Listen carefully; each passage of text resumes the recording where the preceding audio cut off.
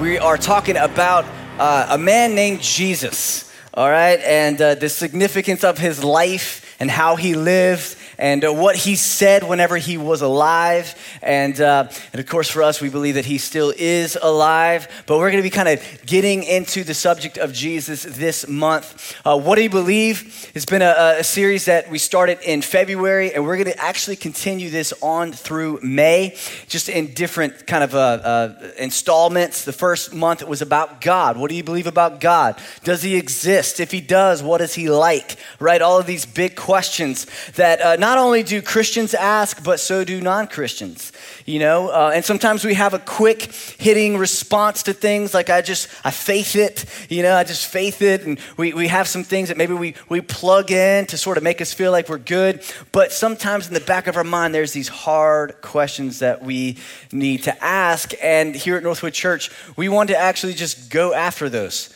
We want to talk about them and not just leave it behind a curtain, but like, man, come on, these are significant issues that we need to talk through. And so that's really what we're doing through this series, talking about what we believe.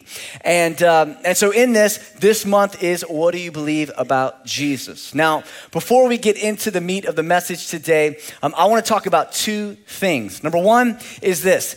Every month we do a class here at Northwood Church called Next Steps class. And it's on the third week of every month, third Sunday of every month. It's about a 45-minute class following each service.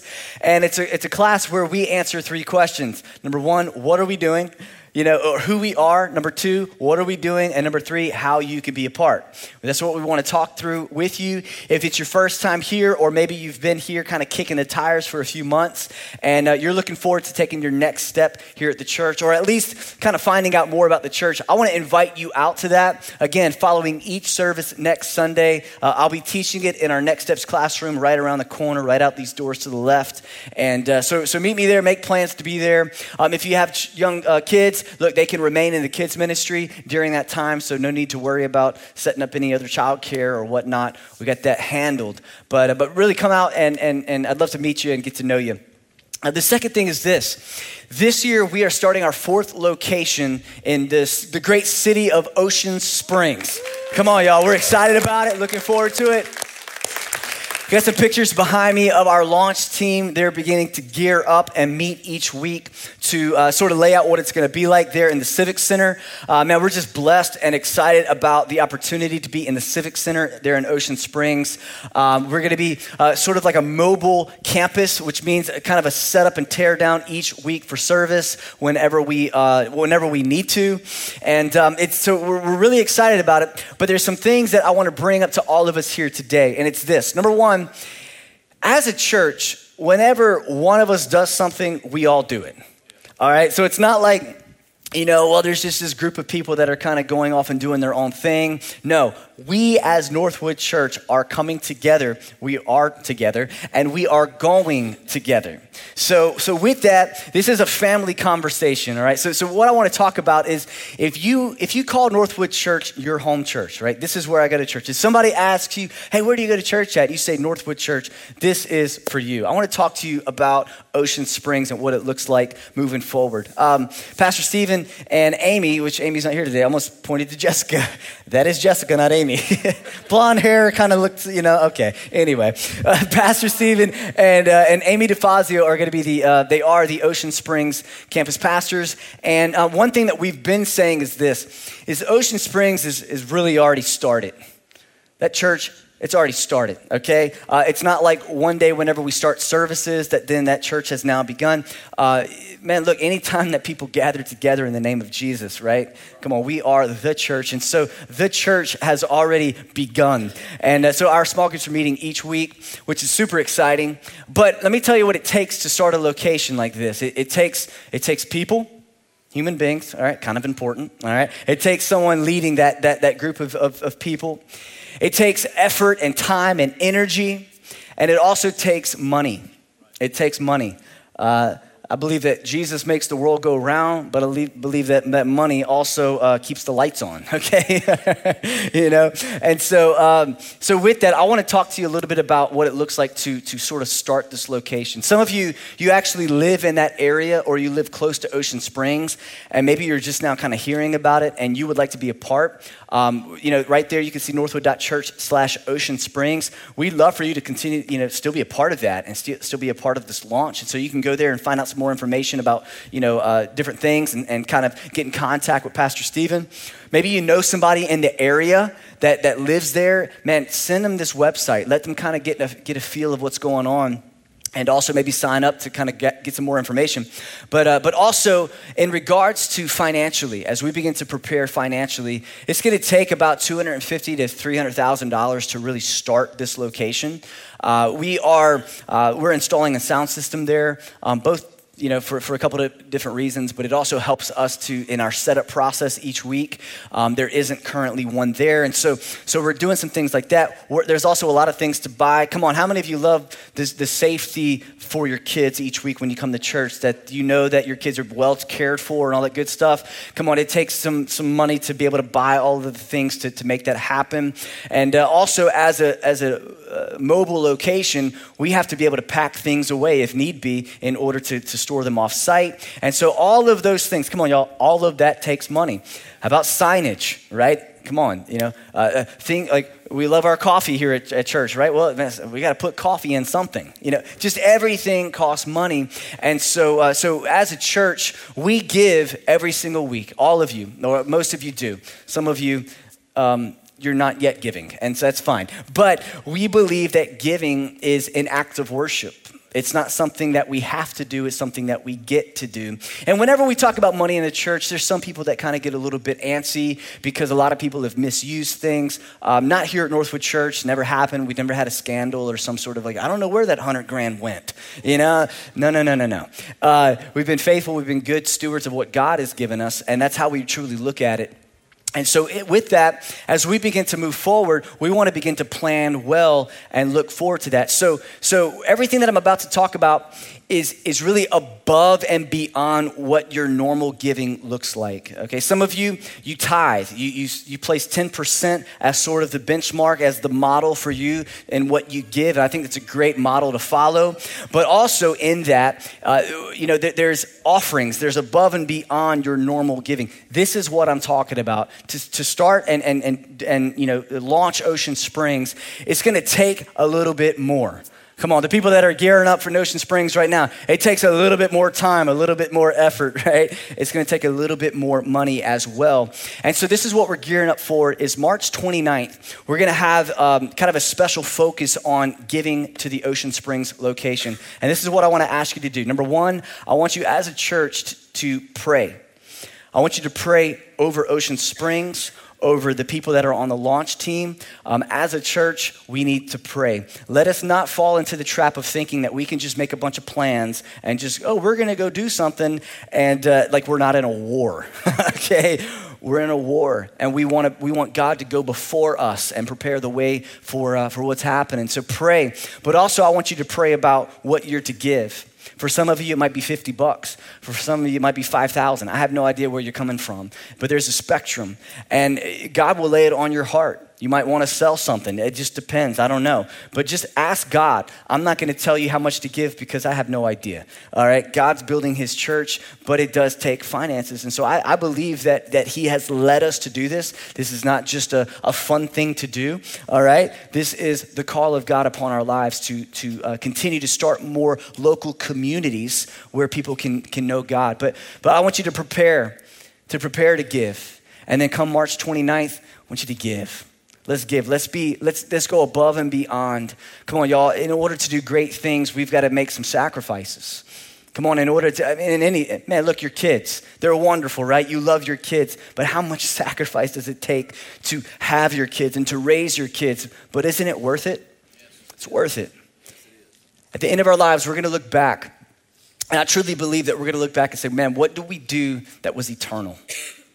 Not what did I do for, not my career or this or that. All those things are good. But you know what I'm talking about, the depth of your things. And when I stand before God, I want to stand there and say, Lord, I did the best that I could with what I had. The best that I could. I glorified you with all that I had, all of my effort, all of my energy, as much as I could give, as much as I knew how to give, I gave. And I believe that you feel that way too. And so let's go. Now here's the deal. We're going to Ocean Springs because there are people right now sitting in their homes. There are people right now, maybe they're just waking up from what happened last night and they need Jesus. And we're going to reach them. We're not going in some sort of competitive field with other churches. That's not the way that it is. We're coming and we're partnering together. Look, for generations, people have been tilling the soils of people's hearts and in a community. Come on, many of us, we've been doing this in Gulfport for many, many years. And come on, there's other people. We are joining together to reach people for Jesus. We truly believe that he is the greatest person that ever walked the face of the planet. He's our God, he's king, and that people need to hear about him. So that's why we're going, and I want you to be a part in any way that you can. Some of you can't live there, you don't live there, you're not gonna go there and launch the location, but you can pray and you can give. Amen? Amen. All right. I tell you what, before I get going, can you throw me one of those bottles of water? Very nice. All right.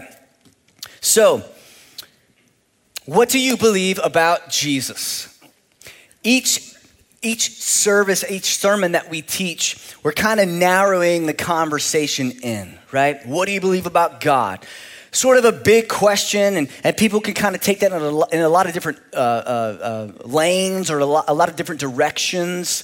But as we talk each week, do you guys kind of feel what's going on, how it's getting a little bit more narrow?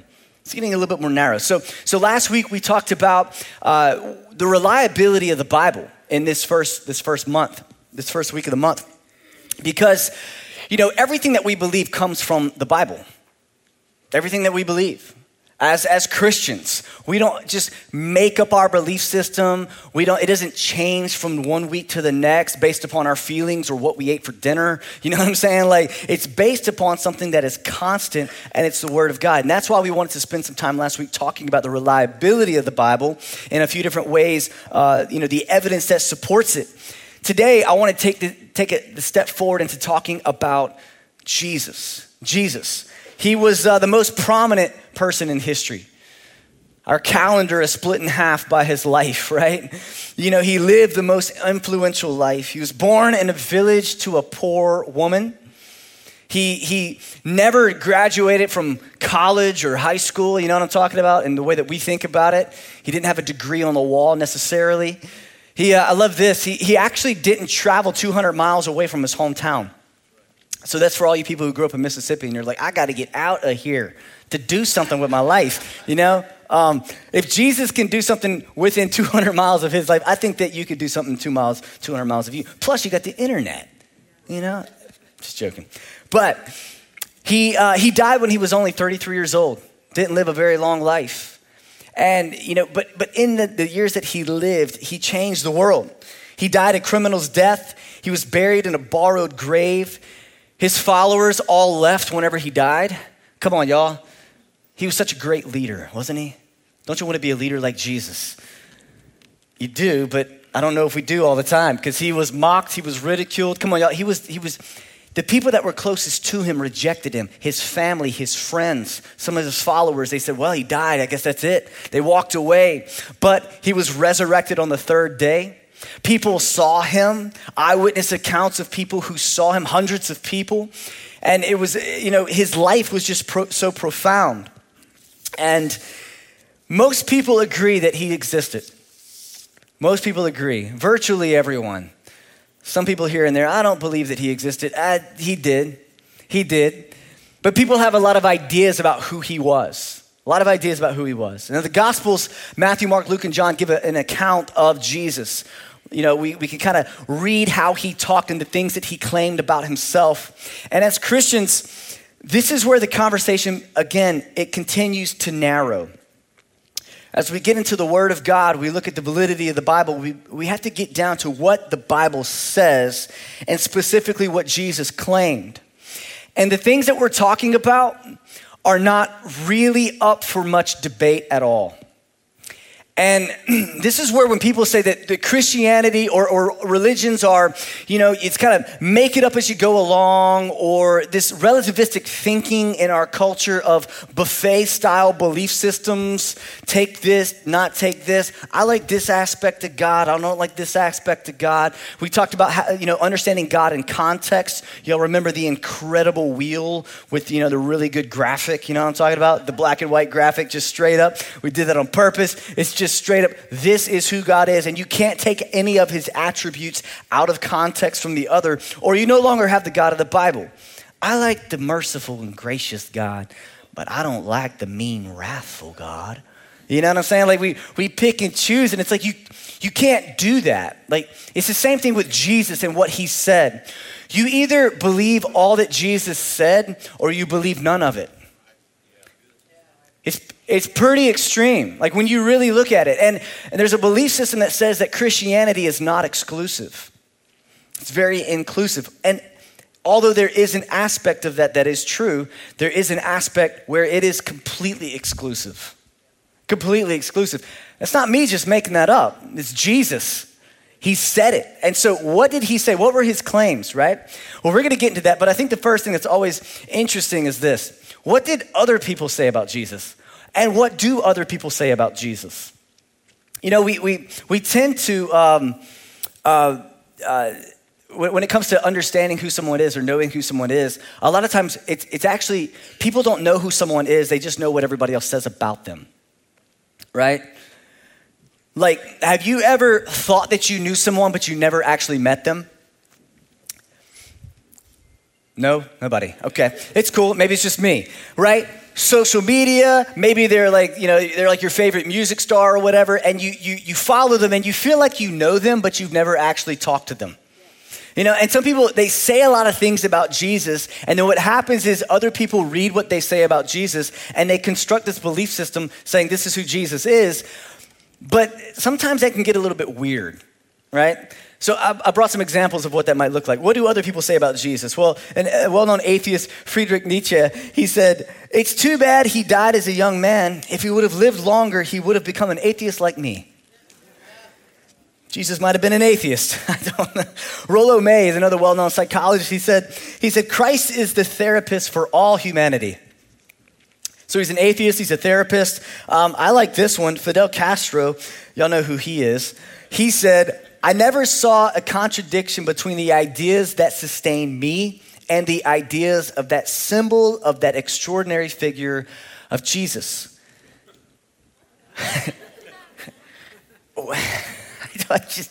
It's just not, it doesn't fit together. Mahatma Gandhi said, "I cannot say that Jesus was uniquely divine.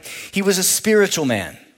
An atheist, a therapist, like a communist, I guess, a spiritual man. Buddhists said they say Jesus was simply an enlightened man and a wise teacher. So we have a wise teacher, which is really going to be funny later on whenever we kind of break this open. But Hinduism has many views of him, including Jesus was a holy man, a wise teacher, and one of many gods. Many gods. There's just a bunch of gods everywhere, and so he was one of those. Islam says Jesus was born of a virgin, is to be revered, and is a great prophet, which we actually would agree with those things, right? Jehovah's Witness, they say he is a created being. Not that we agree with Islam, by the way, in case you... No. He is a created being, the archangel Michael. So he's an archangel. It's Michael. It's Jesus. It's all this. What? Judaism says Jesus was Mary's son, a respected miracle worker who was crucified on a cross. I agree with all those things. Not so much with the resurrection and the Messiah part. But Mormons say he is the polygamous half-brother of Lucifer and became one of many gods. This is getting weird. Why? Because a lot of people say a lot of different things about who Jesus was or is. And in our culture of relativistic thinking, who's to say that he's not? Right? Like if the doors are flung wide open, then why aren't these things true? Well, they're not true because of who Jesus said he was. And that's what we want to dig into today. One big thought. Who did Jesus say that he was? Now, this is the claim that really sets Jesus apart from all the other options out there. This is the claim that really put Jesus on the cross. Jesus' claim that ultimately put him on the cross was his claim that he is God. That he is God. All the other main world religions, people didn't claim to be God. Here, Jesus makes a claim that sets him apart from the rest. And this is a claim that we must believe. A claim that we as Christians, if we say we are Christians, again, not taking God out of context, we can't take Jesus out of context, we can't create some other God. We have to go with what Jesus said about himself. And this is a main claim, especially in the time. And we're gonna kind of break this open a little bit. We're gonna start in John chapter 8. And what's going on is Jesus, he would travel around and he would teach different groups of people. A lot of times he would spend his time in the temple and he would teach in the temple. And so you had these people who were well-versed in scripture. For us, it's the Old Testament. And they understood what the scripture said. They believed in it. They held to it. You had, teachers of religious law. You had all of these people that were just high and mighty. And Jesus would walk in and he would begin to teach. And they would sit and they would listen, waiting for him to say something that they would disagree with. Maybe you came in a church like that today.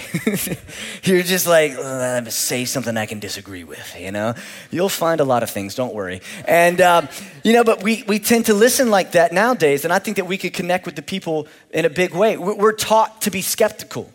We're taught to be like, I'm not going to take it at face value. I've got to run it through a bunch of filters. It's actually one of the reasons that we are embracing this series and teaching like this so much is because, stats say that young people are leaving church because their questions aren't getting answered. We live in the information age, yes, but we live in the age of contextualization. And who's ever contextualizing information the best wins.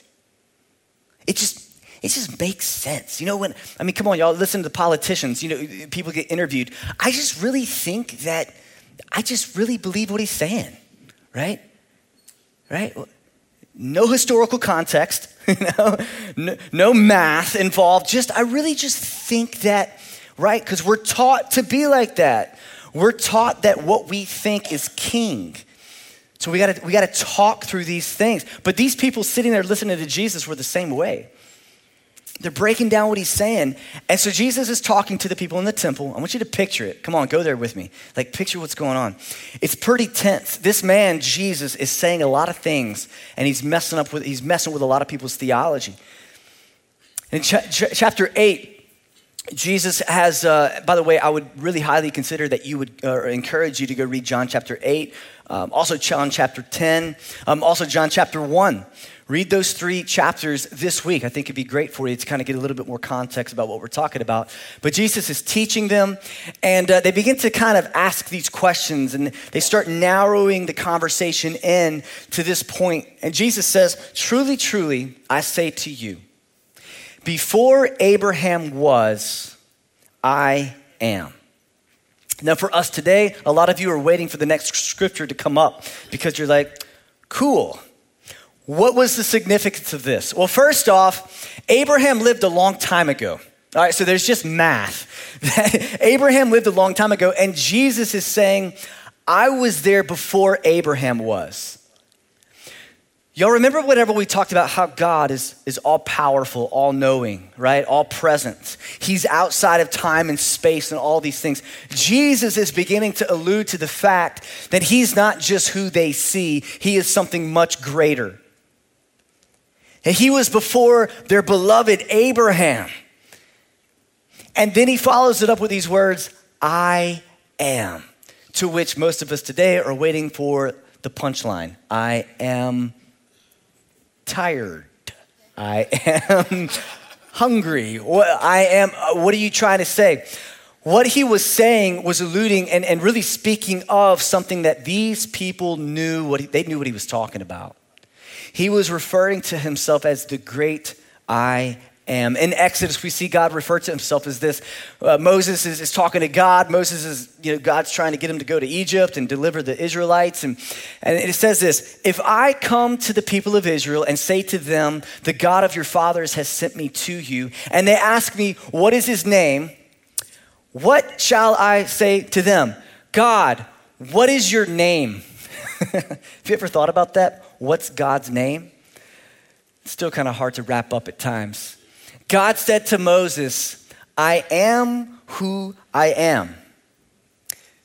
And he said, say this to the people of Israel, I am has sent me to you. He just says, I am. These two words that represent the fact that God's like, I exist. Like I am just here. I am in control. I am all of it. You can't actually kind of wrap me up into a couple of words. I am. All throughout scripture, you see God refer to himself as I am. And Jesus is beginning to unite himself with this terminology. This was a big deal. So much so that people, they wanted to kill him. They wanted to kill Jesus because of what he said. And we'll kind of break open more of the significance of this as we move forward. We look forward to the second example is in John 10. Very similar setting. Jesus in the temple, people all around him, they gather together. In verse 22, it's at that time the Feast of Dedication took place at Jerusalem. It was winter. And Jesus was walking in the temple in the colonnade of Solomon. So the Jews gathered around him and said to him, how long will you keep us in suspense? If you're the Christ, tell us plainly. Maybe you felt like that in your own prayers at times, right? Like, God, why don't you just tell me? Just tell me the answer, Lord.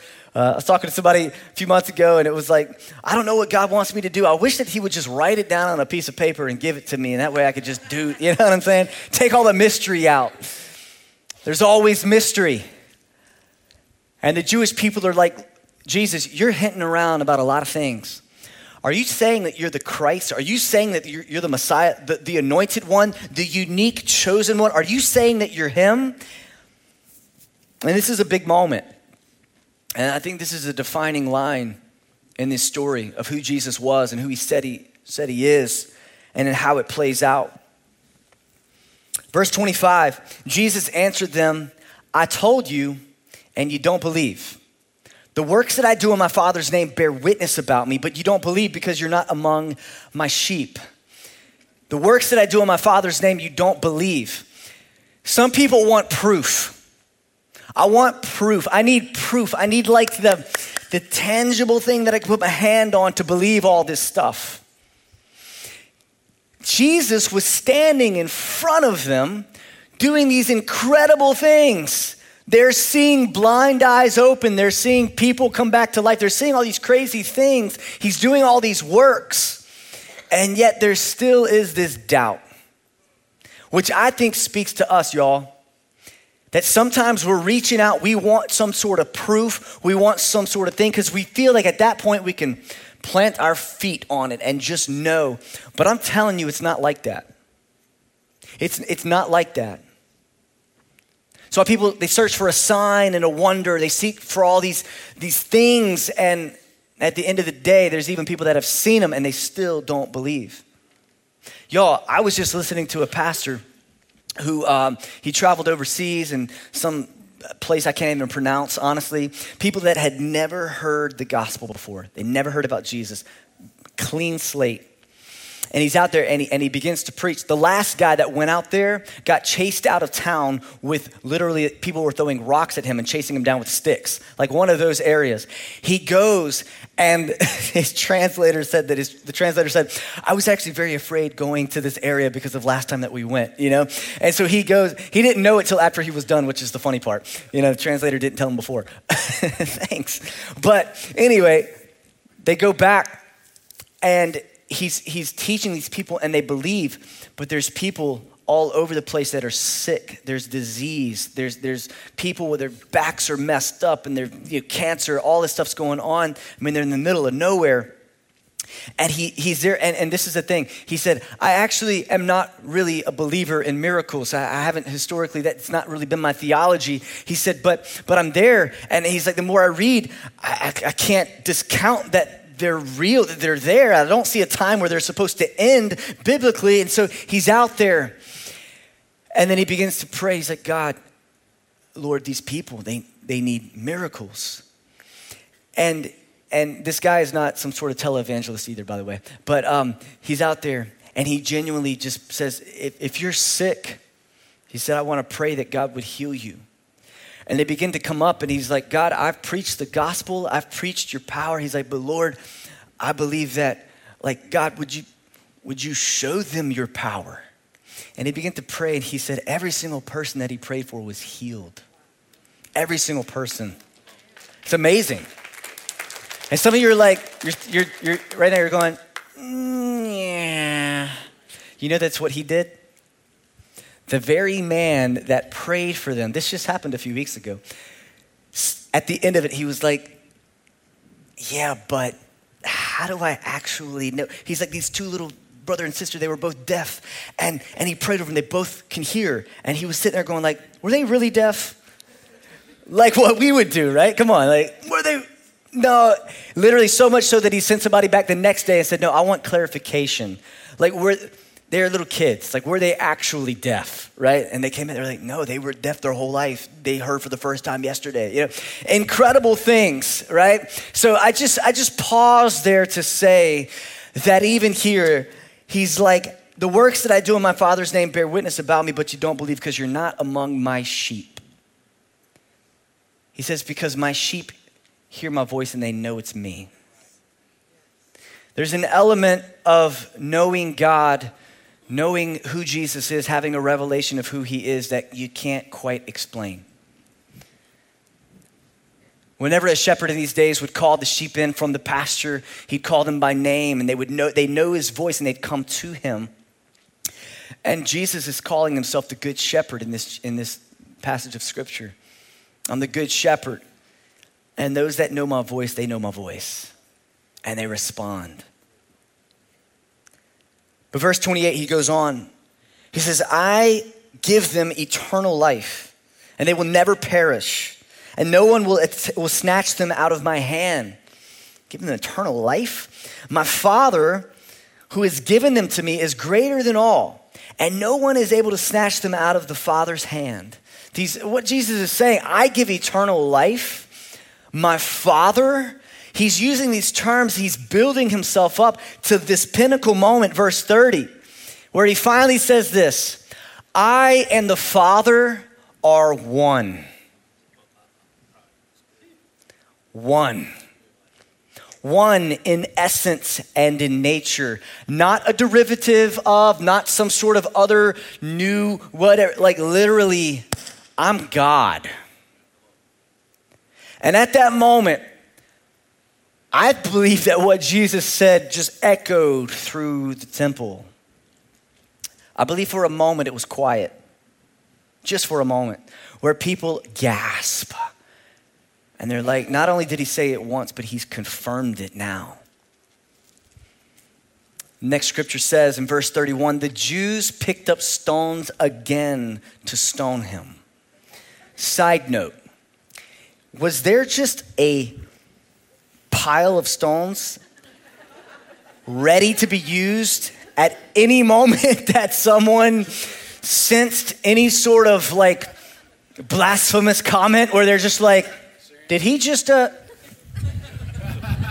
he did, no, he did? Oh, he sneezed. Okay, all right. Let's put that pride back, ready to stone.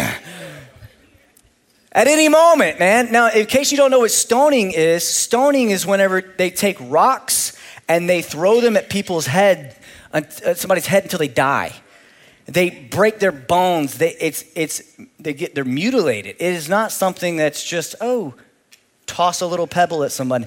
It's violence. And the people of Israel, they did this. And of course, this still happens today in some areas of the world. But not only that, they did it in church. They did it in the temple.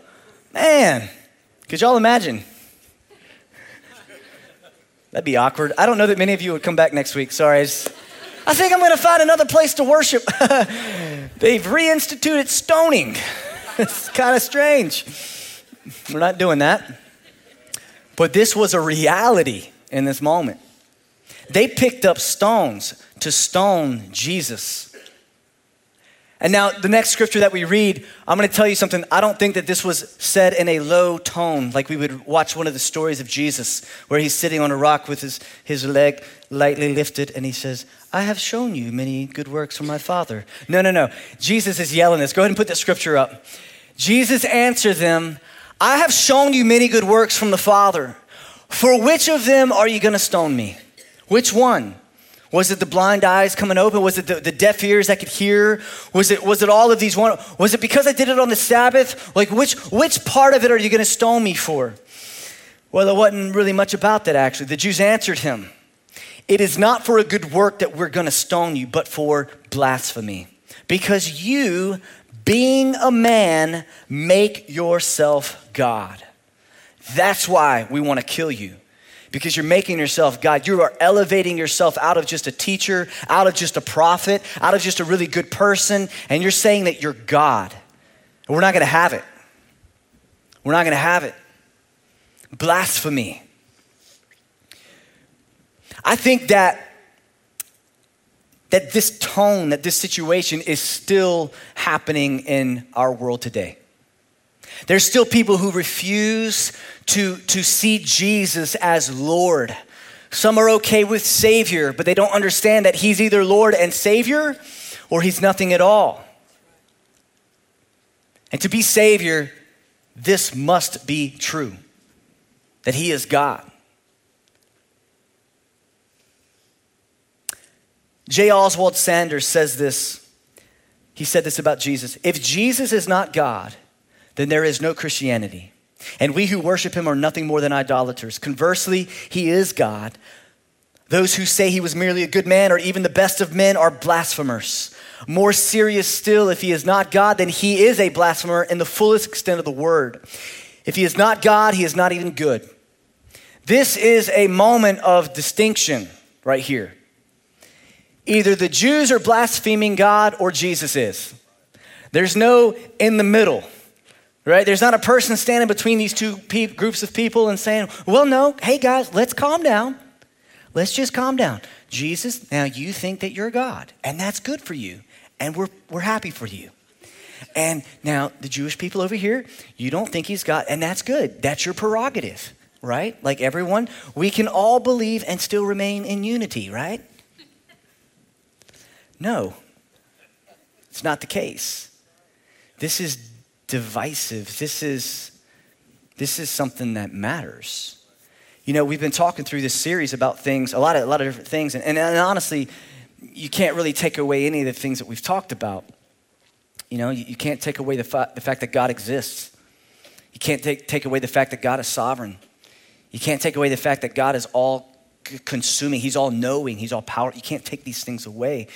And here we are at another dividing line, where it's like Jesus is either God or he's just crazy. He's a liar. And the Jewish people, they knew the significance of what he was saying. He was saying, I am who was, who is, and who is to come. I was there in the beginning with God because I am God. I'm with him now. I am him. He was combining all of it together, and it was just blowing people's mind. It was blowing up their theology. He said, I'm all knowing, I'm all powerful, I'm sinless, I'm eternal. I'm the only way to eternal life.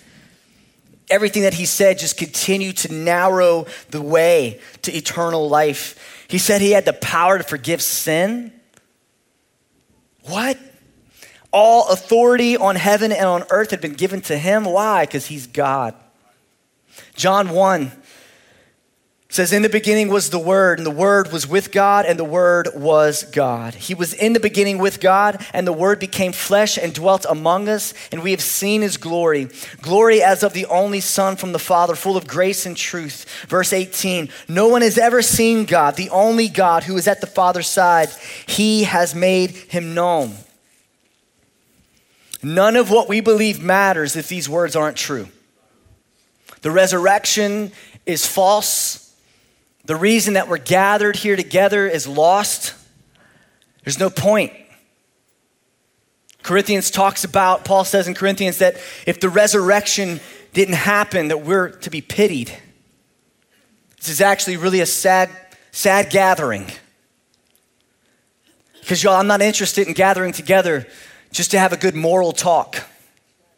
Just to live a few good years on this life and then go into nothing.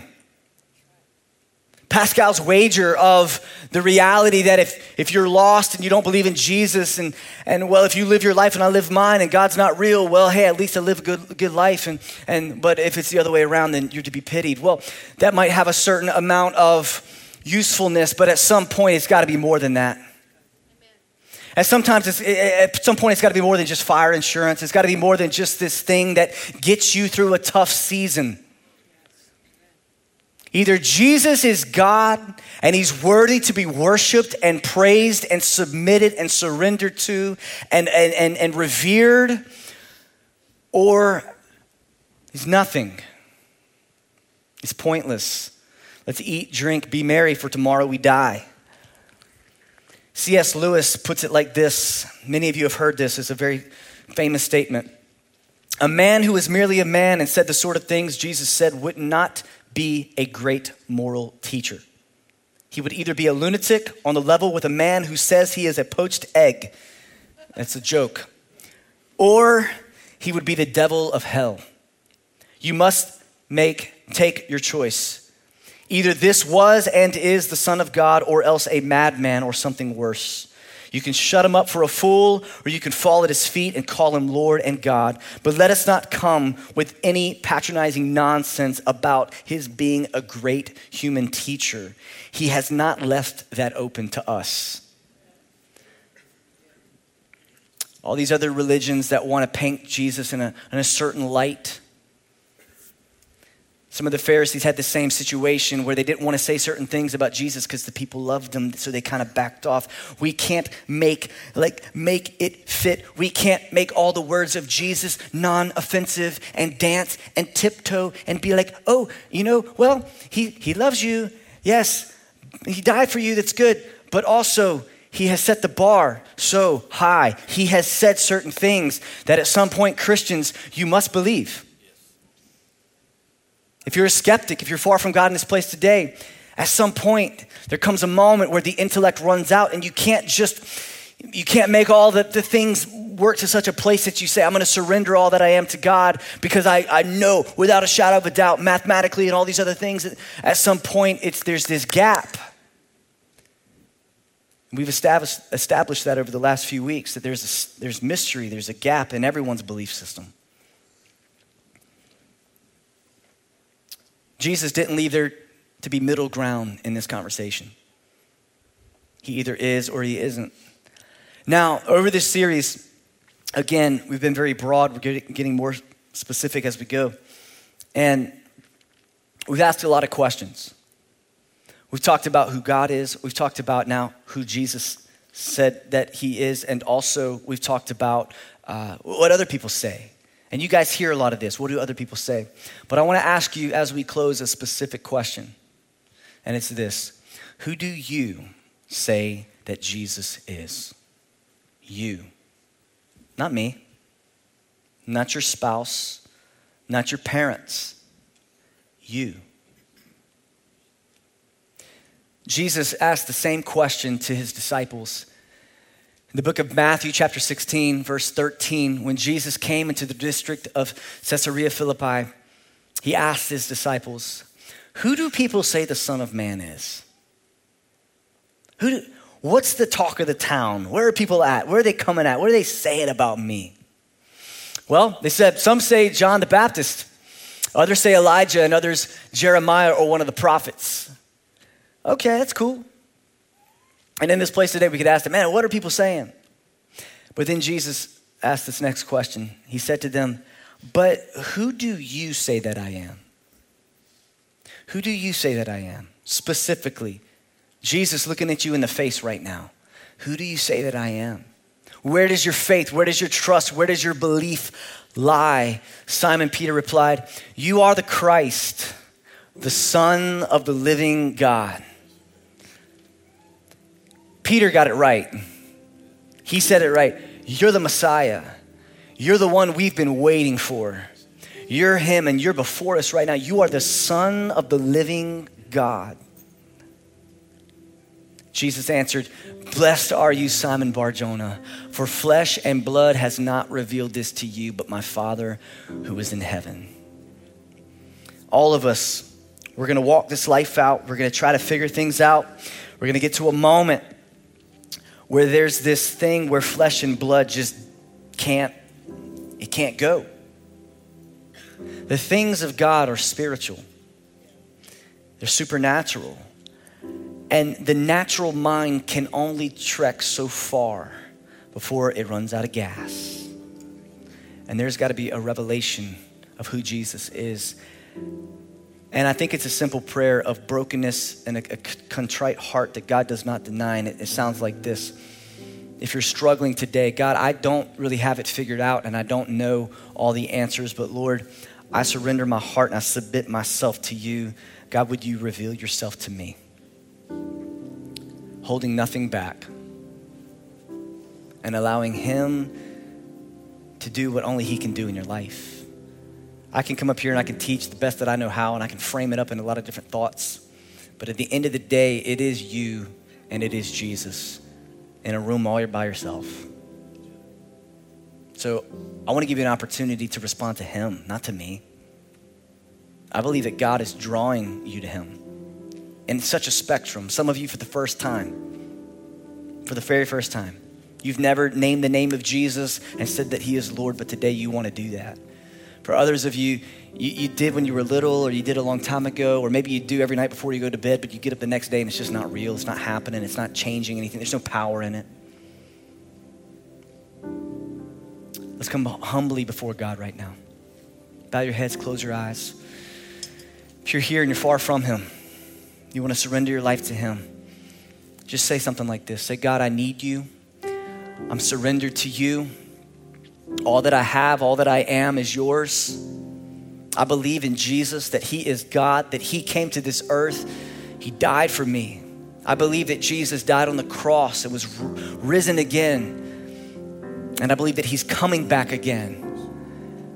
God, I repent of my sin. I repent of the way that I've talked and I've acted, and I know that it's against who you are. And Father, right now I repent. I say that I'm wrong.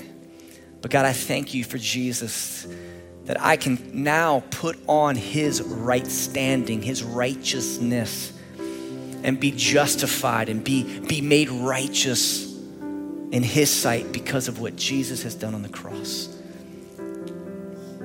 God, I give you my life. I give you all that I am, to live a life for your glory, for your honor. I'll live for you to the day that I die. In Jesus' name I pray. Amen. Amen. Come on, Northwood fam. God is good, right? God is good. Let's give it up for what he's done in the place this morning. Hey, for those of you who don't know me, my name is Tom. I'm the assistant pastor here at the Gulfport campus. But hey, some of you just prayed that prayer with Pastor Jordan. God got a hold of your hearts this morning. God got a hold of your life, and your life is forever changed based on the decision you just made. And it's awesome. Don't ever forget this day. And here's what I want to help you do, because really what just happened is you started a journey, and I want to help you to take your next steps on that journey. And here's the way that I would like to connect with you. It's with that What's Next card that Pastor Jordan mentioned back at the beginning of the service. If you could go ahead and fill that out for me and drop it off of one of two ways, either right back here at our Next Steps area. You got some friendly people back there who would love to meet you. They got a little gift for you. Or also you can drop it off in one of the white buckets as you leave. But here's what I'm going to do with that when I get that tomorrow morning when I get to work. I'm going to contact you, text, phone call, email, whatever you prefer. I'm not going to spam you or anything, all right? I'm not going to bother you, pester you, but I just want to reach out to you, and if you have any questions or stuff like that, I want to help you to take your next step with God, because it's so vitally important that you don't just stop right here, okay? And also, if you're new, same thing, fill that card out. Even if you've been here for a few weeks and you just haven't connected with us yet, I'm going to do the same thing for you and get in touch with you. You can turn it in one of the same two ways, right back there, the next steps area, or in a white bucket as you leave. Also, hey guys, I don't want to leave here this morning without mentioning, worship doesn't stop right now. It doesn't end with music. It doesn't end with preaching. One of our acts of worship is through giving. It's not just something that we do. It's something that we get to do. We get to partner with other people through giving to further the kingdom of God. So there's 4 ways you can do that. It's right there on the screen behind me. Also, maybe you walked in with something heavy on your heart this morning. Something's weighing you down. Something maybe you just can't. You don't quite know how to verbalize to God. And that's why we got a prayer team. There's some amazing folks that, hey, they're going to be standing right up here at the platform when we dismiss.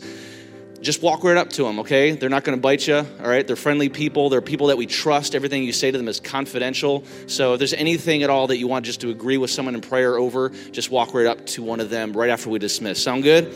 All right. Hey, go ahead and stand up. We're going to get ready to go. I got a couple other things left to mention to you that I want you guys to be aware of. First, next Sunday, really awesome, 9 to 12-year-olds. If you got a 9 to 12-year-old child, they're going to be right here in the auditorium with us, which is super exciting for me personally because I got a 10-year-old daughter. I love when she gets to sit next to me during worship service. So just remember that as parents, 9 to 12-year-olds will be with us next week. And then also this weekend, this Friday and Saturday, is our men's camp out. It's going to be awesome. Yeah, so by doing a little bit of mathematical deduction, that would mean that the deadline to sign up is approaching pretty rapidly. So go ahead and do that. The info's on the screen behind me. Get signed up. Come on out and have some good manly fun, whatever that's going to mean. It's going to be great. So don't procrastinate too long, okay, guys? That's all I got for you, though. Make sure you grab an info guide on the way out. There's more stuff going on this month around NC. They're out in the stands and the lobbies. You guys have a great week. We'll see you later.